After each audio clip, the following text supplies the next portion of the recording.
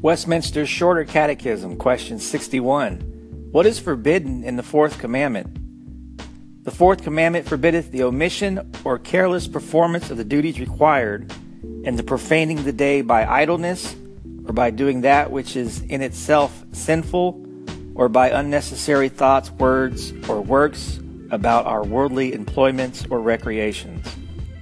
Scripture is Ezekiel 22:26. Her priests have violated my law and have profaned mine holy things. They have put no difference between the holy and profane, neither have they showed difference between the unclean and the clean, and have hid their eyes from my Sabbaths, and I am profaned among them. Malachi 1:13. He said also, Behold, what a weariness it is, and ye have snuffed at it, saith the Lord of hosts. And ye brought that which was torn, and the lame, and the sick. Thus ye brought an offering. Should I accept this of your hand, saith the Lord? Amos 8:5, saying, When will the new moon be gone, that we may sell corn, and the Sabbath that we may set forth wheat, making the ephah small and the shekel great, and falsifying the balances by deceit?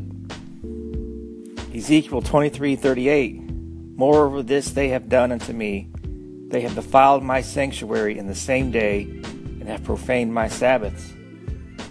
Isaiah 58:13, If thou turn away thy foot from the Sabbath, from doing thy pleasure on my holy day, and call the Sabbath a delight, the holy of the Lord honorable, and shalt honor him, not doing thine own ways, nor finding thine own pleasure, nor speaking thine own words.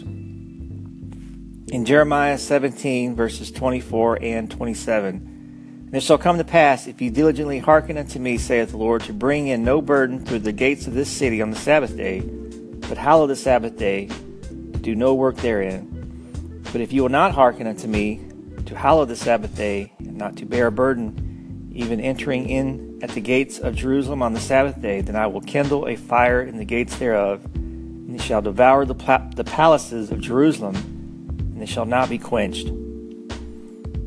This concludes the reading of Westminster's Shorter Catechism, question 61, brought to you by thereignofchrist.com.